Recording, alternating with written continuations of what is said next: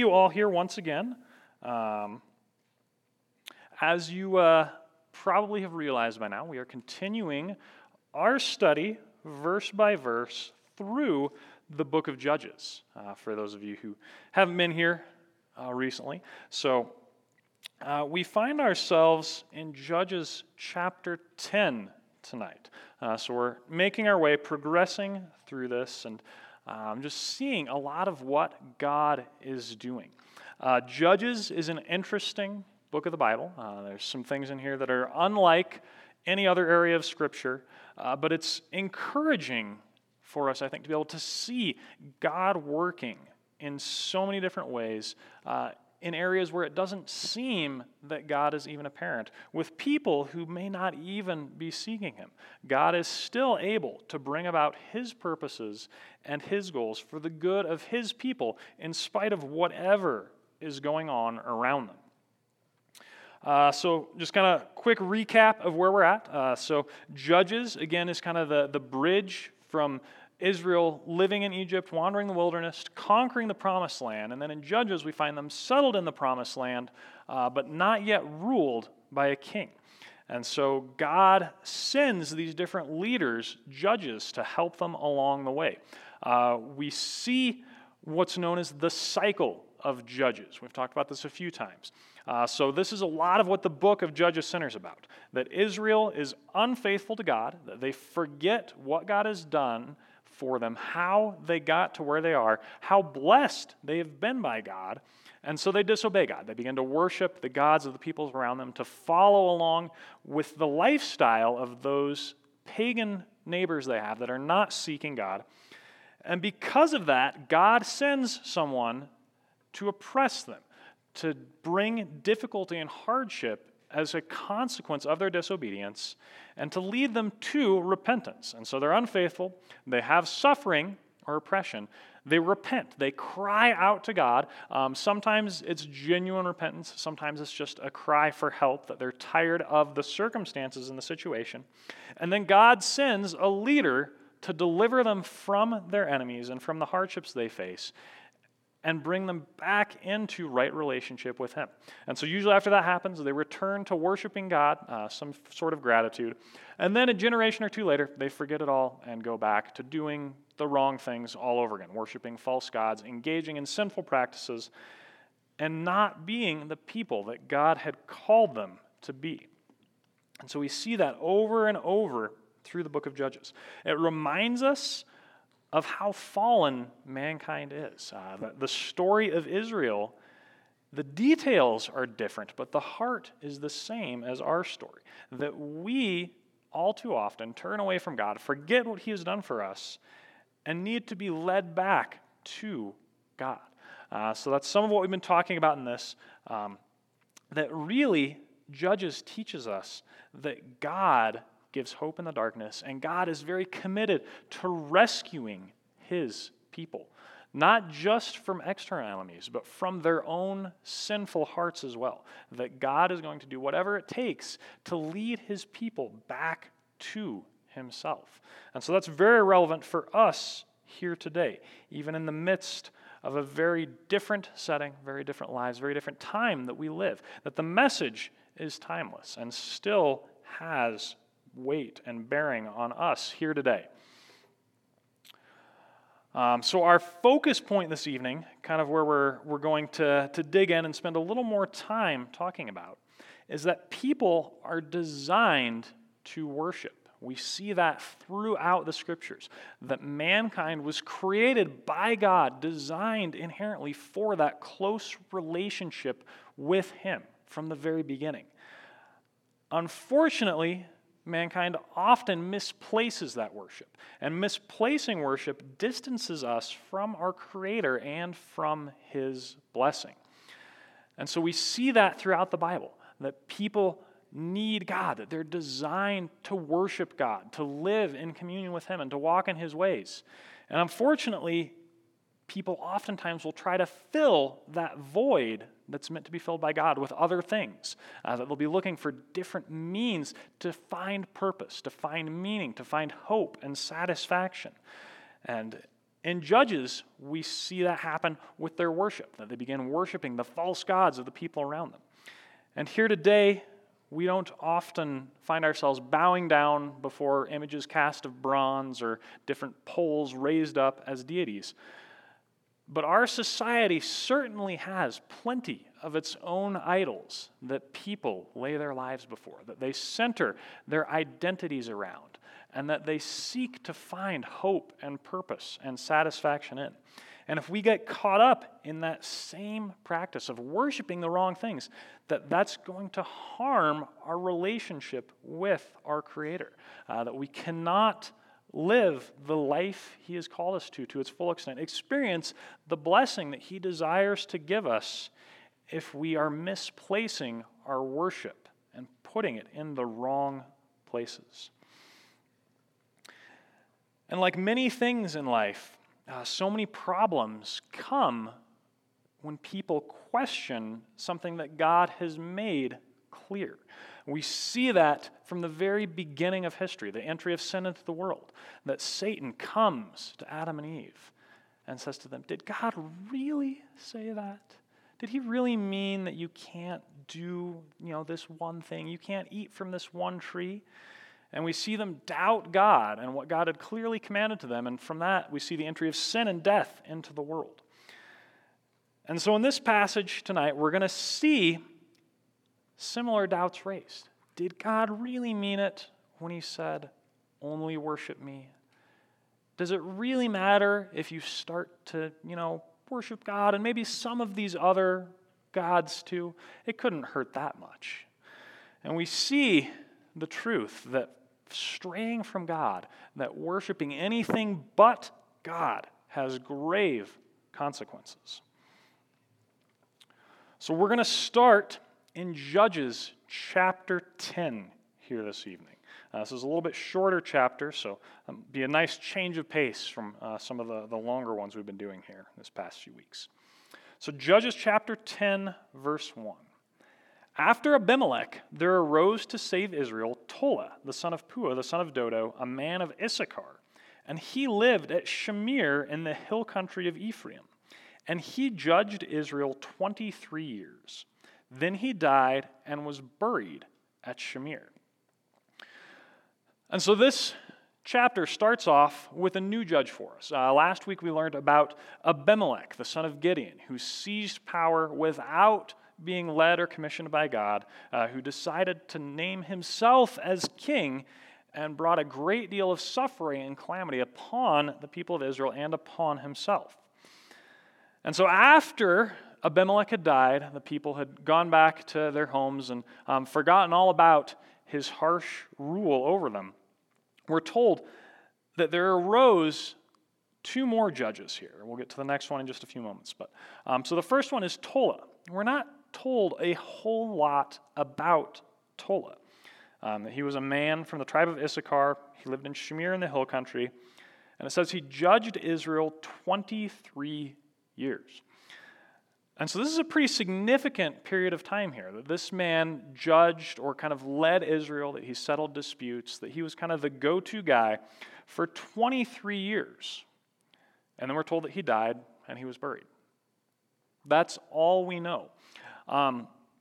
Tola really sets a great contrast to his predecessor, Abimelech. That Abimelech, we're told, reigned, I believe, 3 years after he seized power. That he was king, self-anointed, for 3 years before God brought opposition to put him back in his place, to end his oppression of his fellow Israelites, and to at least bring some sort of order back into things. 3 years. Abimelech gets this full, long chapter devoted to just all of the problems and issues he arose. That the author of Judges is recording a lot of these problems to help people see what happens when they stray from God. When people disobey God and turn apart from Him, turn off of God's paths, things do not go well. That was a lot of the lesson of Abimelech. And so we spent quite a bit of time on that. Tola, all we know is he did his job. He did it for quite some time. And it was all summarized in 2 verses here in the Bible. And oftentimes in life, doing things the right way goes relatively unnoticed. That when we see a great disaster, some sort of calamity, a train wreck of ruling like that of Abimelech, that gets attention, that's worth recording and remembering. But Tola, I think we can assume at some level, did his job well, because there's nothing worth mentioning here.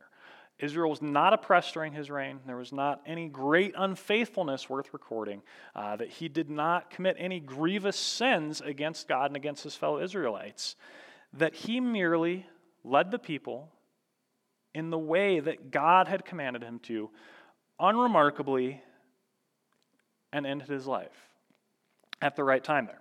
And so we see that doing things the right way isn't necessarily something that's going to bring acclaim, that's going to be remembered in greatness or in history. When I was growing up, my dad had a small construction business, still does. And so I spent all my summers, a lot of weekends in high school and college working with him, building. For a time, he specialized on log homes in the mountains. So it was a great job. Got to learn a lot of cool things, realized I didn't want to do that for the rest of my life. But it's really neat seeing some of the projects that he led, projects that he built, that he was the type of guy where people would notice the houses he was building, the quality of the craftsmanship, and the size, some of the ways that they stood out against the landscape and the other houses around them. And so he did get some attention. He got a lot of work because of that kind of things too. But there's a lot of people within the realm of construction that don't necessarily attract that much attention. And when they do attract attention, it's usually not for the right reasons. You think of someone like a plumber or an electrician. They come in, say on a new house. And if they do their job right, nobody's really going to notice. You plug in your vacuum cleaner and it turns on. You flip the light switch that you expect to turn on the light in the hallway, and it does. You flush your toilet and it works the way it's supposed to. I don't think most people go through these things and think, wow, that electrician was great. Like, he put this light switch in a place that makes sense. The house didn't burn down. There's nothing flooding, nothing going wrong here. That these guys do their jobs, they do it well. And a lot of the time, it's not really noticed. That they're just kind of behind the scenes, doing what they're supposed to, getting the job done, taking care of other people. And that's the way things are. And a lot of the time, I think our lives as believers are more like the plumber or the electrician than it is the foreman, the guy who's designing these great, impressive buildings. I was reading an article some time back written towards pastors. I believe it was actually directed at seminary graduates. But the author was saying that, most of you guys, most of these men going into vocational ministry would go to a small to mid-sized church in some small to mid-sized town. That they would spend their life there ministering, preaching the gospel, sharing God's word with people in a fairly unremarkable way. That they would spend years doing this. The church would hopefully see some growth and some changes along the way. And then they would come to the end of their lives. They would die. They would go to be with God, and they would be forgotten for the most part here on earth. That most of them weren't going to build amazing, huge mega churches and write books that would be read by millions of people. And that's okay. That God has called people to be faithful where He has placed them, to continue doing that hard work that He has given them, and to not necessarily expect great recognition from people for it.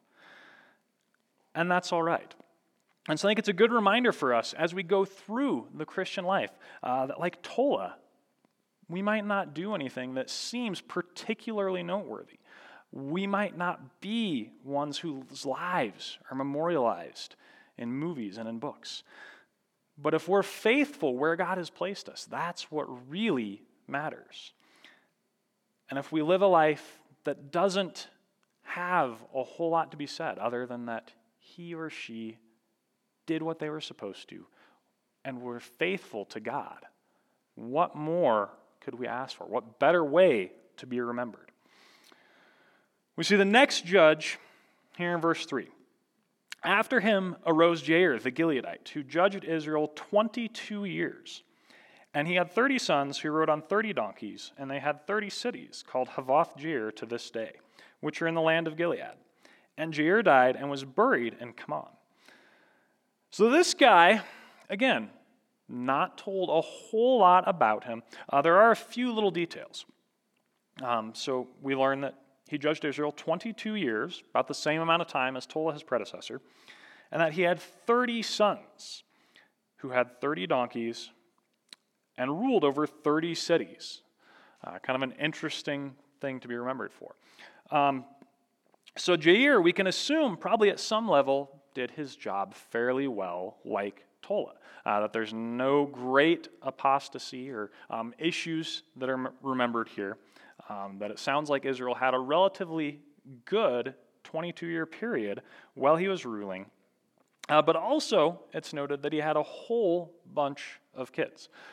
So the implication of that is he probably had more than one wife. Again, kind of questionable. And then also that each of his sons had his own donkey that he rode around on. So in this time, in this culture, that meant you were pretty well off. That if you were able to afford this many donkeys, just that your sons didn't have to walk, that if each of them was in a position where they were in the wealthier tiers of society, that meant you were pretty well off.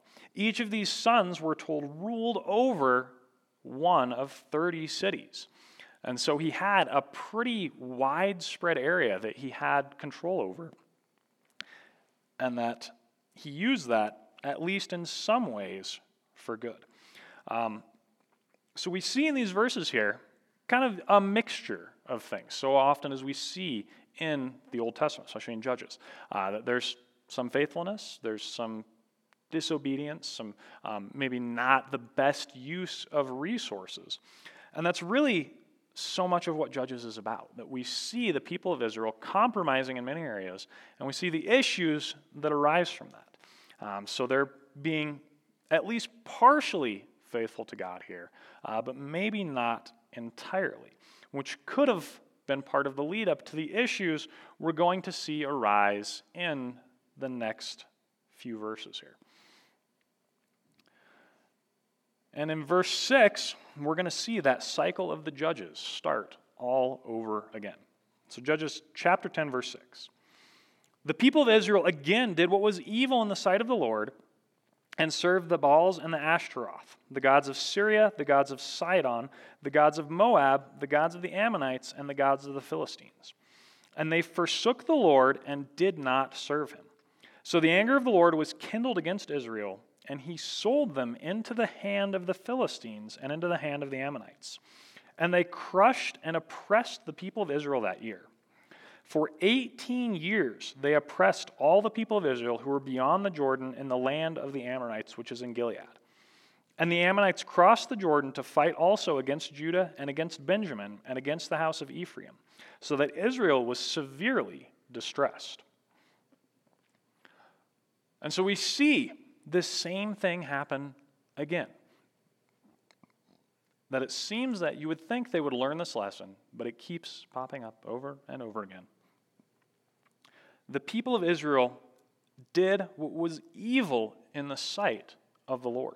And we've touched on this in past messages, but I think it's important to remember that good and bad are defined by God. That what they did was not evil in the sight of their peers. It was not evil in the sight of their neighbors. It was not evil because they decided it was or because it was against the law.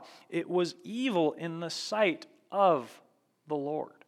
That God is absolutely perfect and holy. That God has defined right and wrong for us. And when people stray from those boundaries that God has set, that there are consequences for it. That God is serious about his holiness. And evil goes directly in opposition to his holiness. That's so much of what we've been learning through the Old Testament. that God cannot coexist alongside evil, and so he had to make a way for people to be right, to be holy as he is. So the people of Israel do, again, what was evil in the sight of the Lord. It says that they worship and serve all these different false gods. Not only are they worshiping just the gods of the Canaanites, they're worshiping the false gods of the different nations around Israel. So they're not just falling into the trap of the idols their neighbors are worshiping. They're looking outside their borders to see what else is out there. They end up worshiping, it says, the gods of Syria, the gods of Sidon, the gods of Moab, the gods of the Ammonites and the Philistines.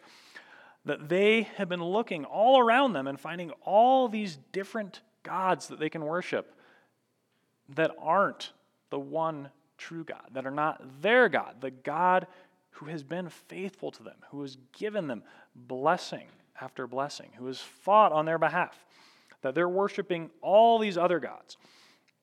And so this is a little bit of a change in the book of Judges, that up until this point we see Israel, for the most part, falling into the false worship of the gods of the Canaanites that lived among them within the borders of Israel. And so now they're worshiping all these other gods, we're told. And then, not only are they worshiping these false gods, but it says at the end of verse 6 that they forsook the Lord and did not serve him. And so up until this point in the book of Judges, it would appear that the Israelites were kind of intermingling their worship, that they were trying to worship God and worship the gods of the Canaanites. So at this point, they've started worshiping all the gods of the Canaanites, the gods of these other nations around them, and they've completely stopped even trying to serve God. That they have forgotten their God and began to serve other gods in his place. And so we see another change in this next verse here. Verse 7 says, the anger of the Lord was kindled against Israel. So we see God bring about different groups, different nations to oppress Israel in judgment here.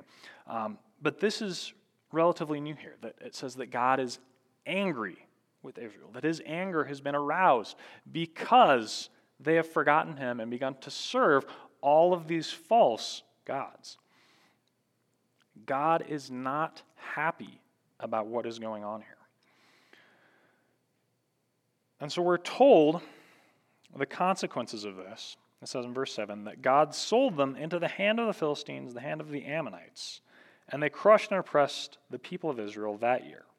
Not only that year, we're told it continued for 18 years after that. That in judgment, out of God's anger, for their disobedience and idolatry, that they are oppressed by the Philistines and the Ammonites for 18 years. We're told that this oppression started in verse 8. It says, with the people who are beyond the Jordan in the land of the Amorites. And so if you remember in the book of Joshua, that part of the nation of Israel was allowed to settle on the far side of the Jordan River. That they were given this plot of land that was separate from the original boundaries of the Promised Land. And so they're the first ones to have to deal with this because there's no natural boundaries between them and their enemies. So the Amorites are able to just march right into their territory, steal their crops, take their livestock, oppress the people, whatever it may be. That was easier for them to do. And as they go stronger, we're told that they crossed over the Jordan in verse 9 and fought against the tribes of Judah and Benjamin and Ephraim. So they're causing problems for a pretty large portion of the nation of Israel in judgment for their idolatry. It says that Israel was severely distressed. And we think about what idolatry looks like. One of the commentators I read when I was studying said that the essence of idolatry is enjoying the gift but forgetting the giver. And the people of Israel were happy to take God's blessing, but instead of letting that blessing lead them to worship, to a closer relationship with God, that they were just taking it for themselves and completely forgetting about the God who had given them the blessing. I think that certainly covers at least a portion of what's going on here. But idolatry, it definitely has a bigger picture to it in the Scriptures. When we read that, we see this come up over and over again, especially in the Old Testament. So again, we have to remember that people were designed to worship something, that we all have an innate need within us to worship a higher power, to have something outside of us that gives us purpose and meaning, gives us hope and joy, that drives us in life, that gives us power to what we do. And really, I think in many ways, idolatry is giving the respect that God deserves to something besides God.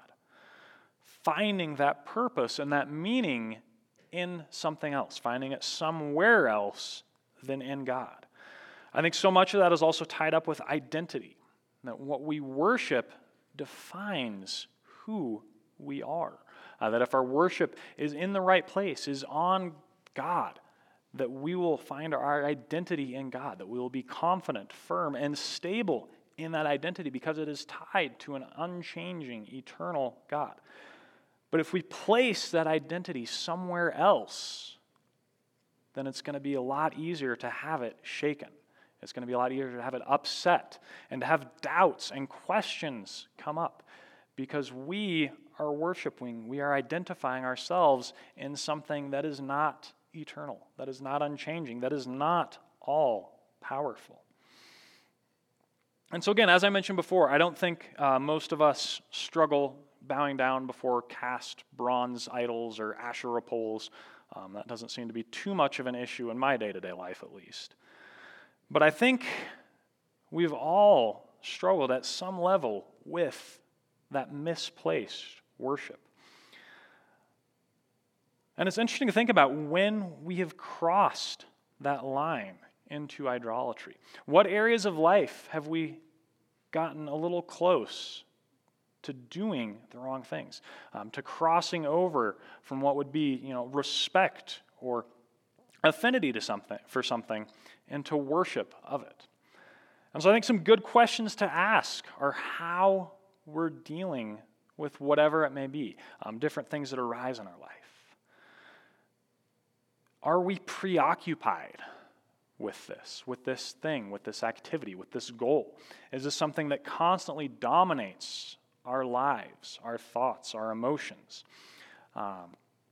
Is whatever it is that we're questioning, is it something that draws us closer to God or further from Him? I think another great test is time. That time is a truly limited resource that we have only a certain amount of. How are we spending it? Is there something that is dominating our time more than God is? What about our money? I think Jesus taught on this quite a bit. Where your treasure is, there your heart will be also. What are we putting our money towards? Is there something that is getting our money before we give it to God? Where is our attention at in life? So this can take various forms in our society, that we see people oftentimes getting caught up in the worship of wealth, of success, of material possessions, of prestige and power. There's a lot of different things that can dominate people's lives, that can lead them to worship this thing, to find themselves in it in a way that they should only find themselves in God.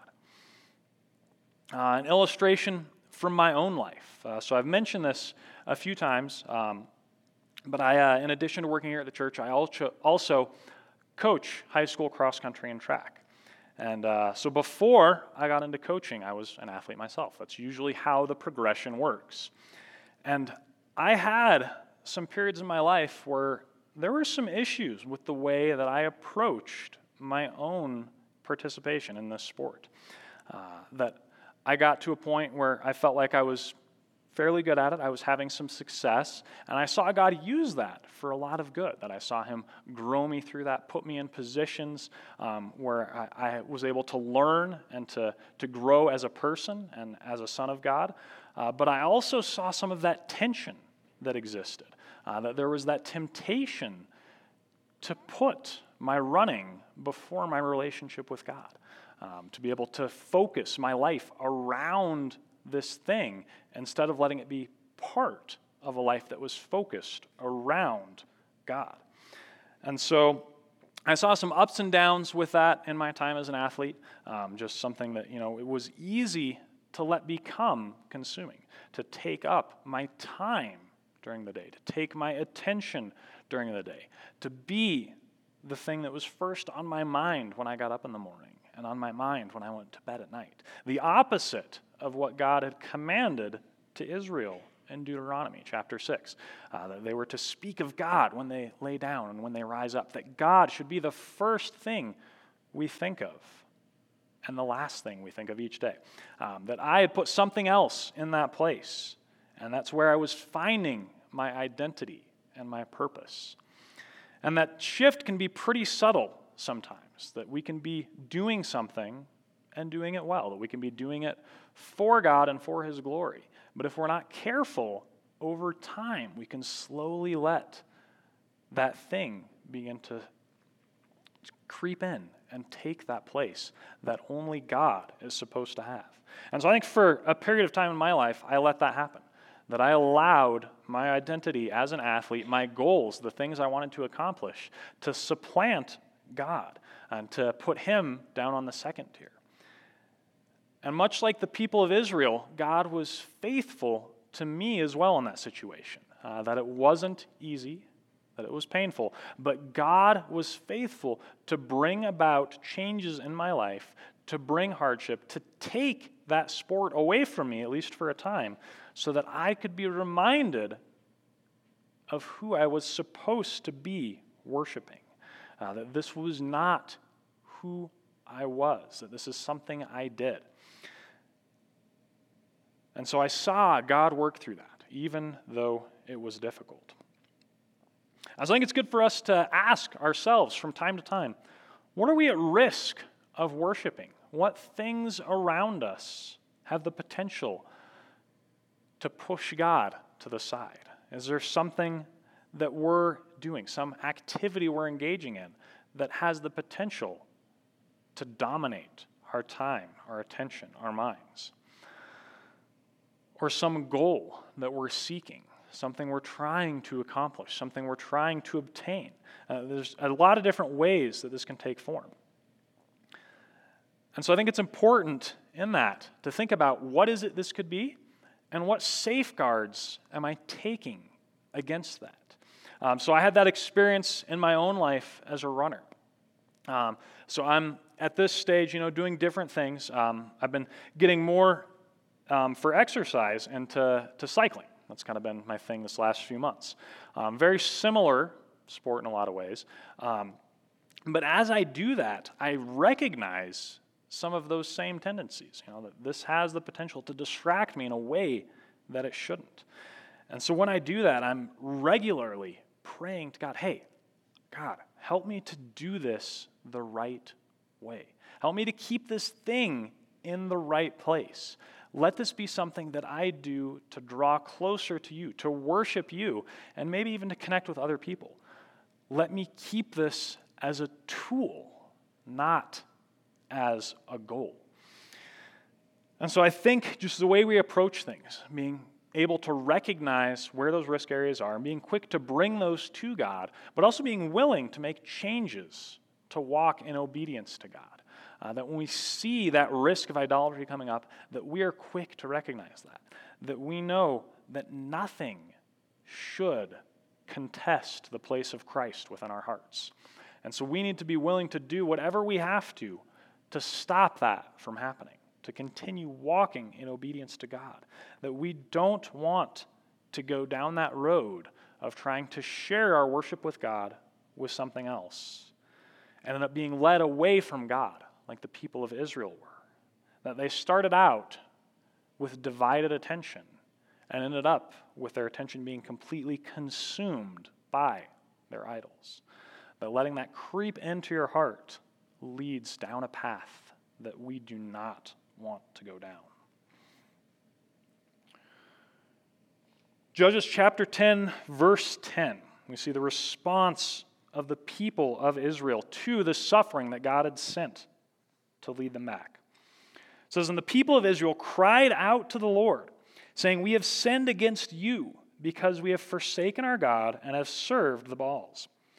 And the Lord said to the people of Israel, 'Did I not save you from the Egyptians and from the Amorites, from the Ammonites and from the Philistines? The Sidonians also, and the Amalekites and the Maonites oppressed you, and you cried out to me, and I have saved you out of their hand. Yet you have forsaken me and served other gods. Therefore I will save you no more. Go and cry out to the gods whom you have chosen. Let them save you in the time of your distress.' And the people of Israel said to the Lord, 'We have sinned. Do to us whatever seems good to you. Only please deliver us this day.' So they put away the foreign gods from among them and served the Lord, and he became impatient over the misery of Israel." These are harsh words here we see God give to the people of Israel. That they realize what they have done. They realize the wrong that they have committed. In verse 10, they cry out, "We have sinned against you, God, because we have forsaken you and have served these false gods." That they realized that the sin they committed was a sin against God. And that's important for us to remember in our regular struggles with idolatry, with temptation, with sin. That sin is primarily committed against God. That it has effects and impacts on us and on other people. But the primary issue with sin is that it is an affront to a holy God. We're reminded of David's words in Psalm 51. "Against you and you only have I sinned and done what is evil in your sight." That in that psalm, he was confessing, repenting of his sin against Bathsheba, his sin against Uriah, that he had committed adultery and murder. And those were grievous sins against people. But the worst part of it is they were sins against his God. And he had to recognize that and repent of it. We're also reminded of mankind's propensity to forget. That's something we see over and over again throughout the book of Judges, that God saves them and the people forget about it. And that's what God brings up here in these verses. He says to them in verse 11, "Did I not save you from the Egyptians, the Amorites, the Ammonites, and the Philistines? The Sidonians, the Amalekites, and the Maonites oppressed you, and I saved you." God is reminding the people of Israel that he has done this already. They have been in this situation before, and he has rescued them out of it. But they forget. It says in verse 13, "You have forsaken me and served other gods." That they continued to forget what God has done. It's so important for us to be constantly reminding ourselves of what God has done for us. That if we allow ourselves to get distracted by the idols of the world, if we forget how much God has brought us through in the past, that we will grow distant from God. It will become easier to worship the idols of the world instead of the God of heaven.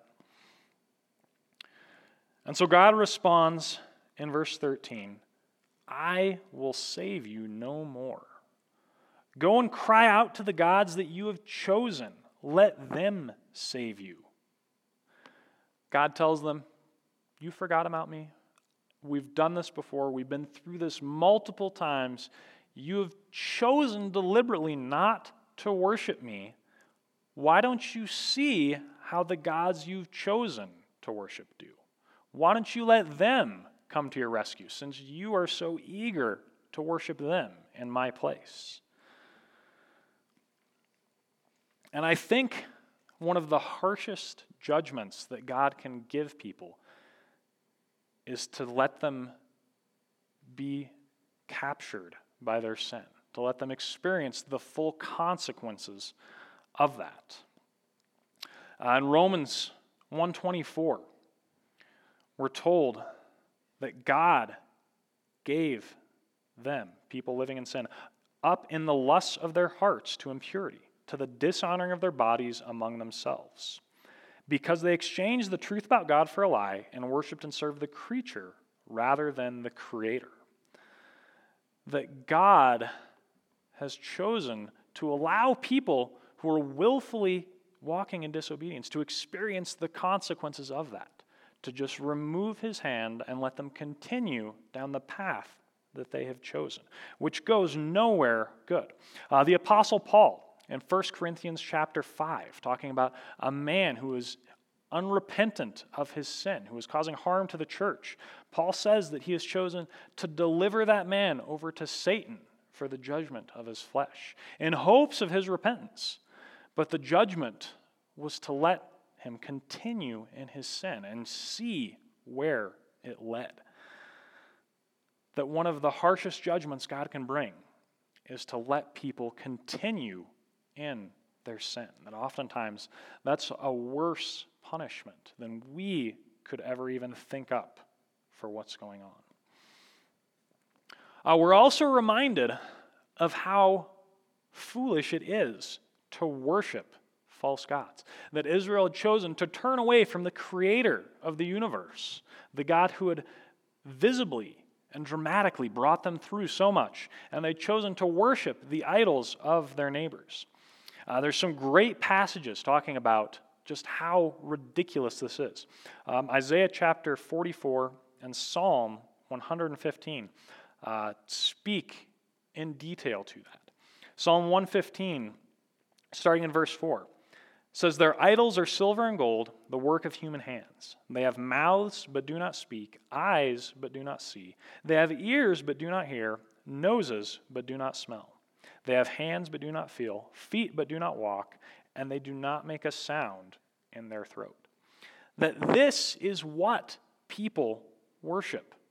That they're so eager to not obey God that they are willing to worship things created by hands, these idols that cannot speak, that cannot smell, that cannot see. And yet they are bowing down before these things and saying, "You are my God." And so God is telling the Israelites, go to these idols that are made with hands, that can't speak, that can't taste, that can't see, that can't hear. See if they're going to help you, if you're so eager to worship them.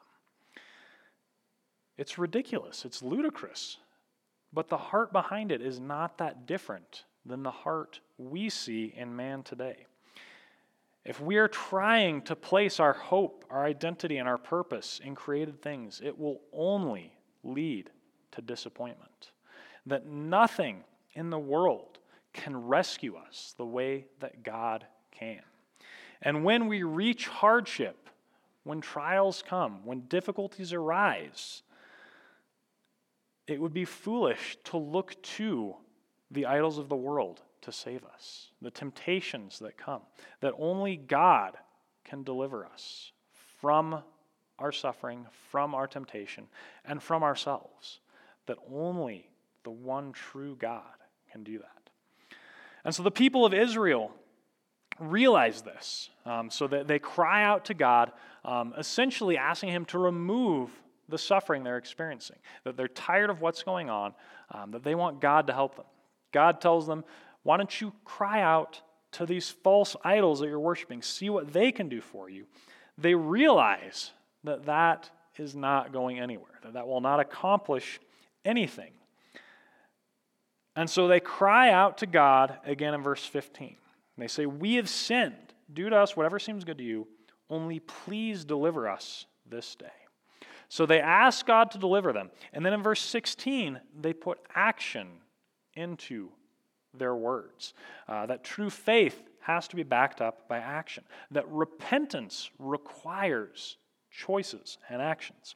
In verse 16, it says, "They put away the foreign gods from among them and served the Lord."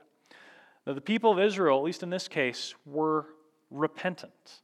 That they were not just sorry about what was going on, that they were not just tired of the suffering that they were experiencing, but they were willing to turn away, to repent from the sins that they were engaging in, and to follow after God, that they were going to seek to walk once again in obedience and right relationship with their Creator.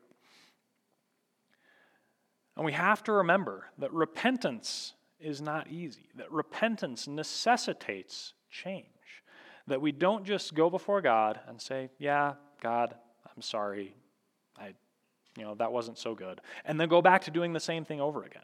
That true repentance means we change, we turn away from the sin, we turn towards God. That doesn't mean we won't have setbacks, that we won't have obstacles, that there won't be times where that sin returns or draws us back, but that we are continually doing all that we can to follow God in obedience, to walk after Him, to trust in Him to deliver us and to help us grow out of, away from whatever sin it is that's giving us issues at that time. I think a great picture of this we see in the New Testament is Zacchaeus. We just read about this as we were studying through Luke on Sundays not that long ago. Zacchaeus, we're told, goes to Jesus and receives Him with joy. Not only does Zacchaeus receive Jesus with joy, but he tells him, "Behold, Lord, the half of my goods I give to the poor. If I've defrauded anyone of anything, I restore it fourfold." That's in Luke chapter 19. So Zacchaeus received Christ and His message, but he also realized that he had to change his ways. And so he did everything in his power to restore the wrongs he had done, to make those right.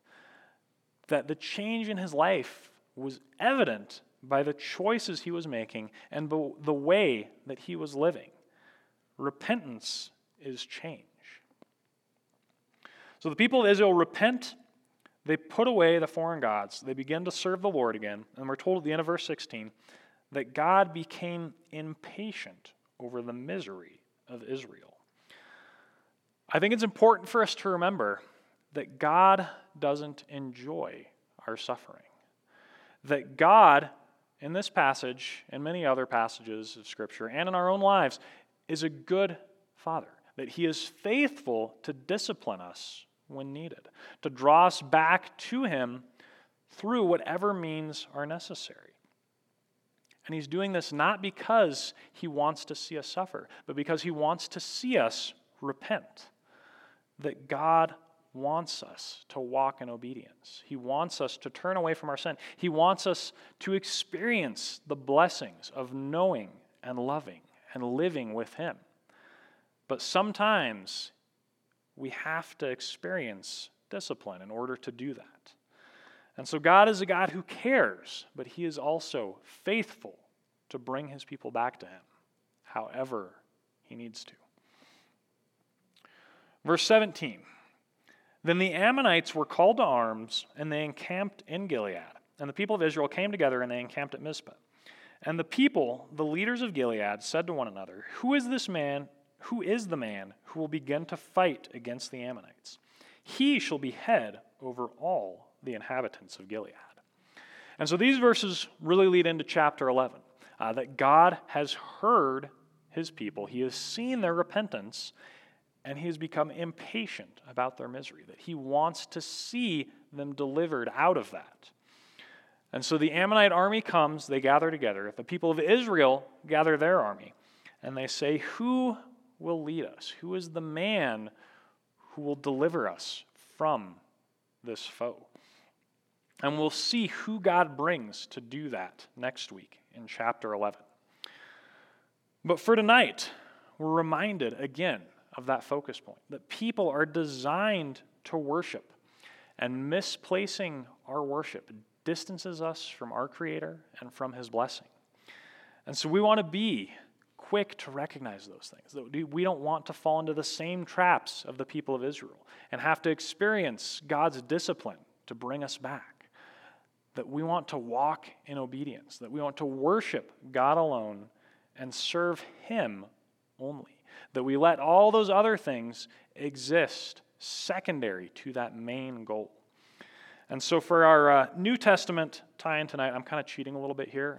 This is Matthew chapter 4, Jesus and His temptation. He says, "Be gone, Satan, for it is written, you shall worship the Lord your God, and Him only shall you serve.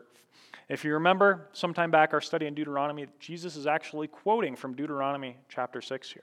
So we have our Old Testament study in Judges, New Testament connection from Jesus in Matthew, which is actually an Old Testament connection from Deuteronomy. It's a great reminder this is one book about one God and his desire to relate to his people.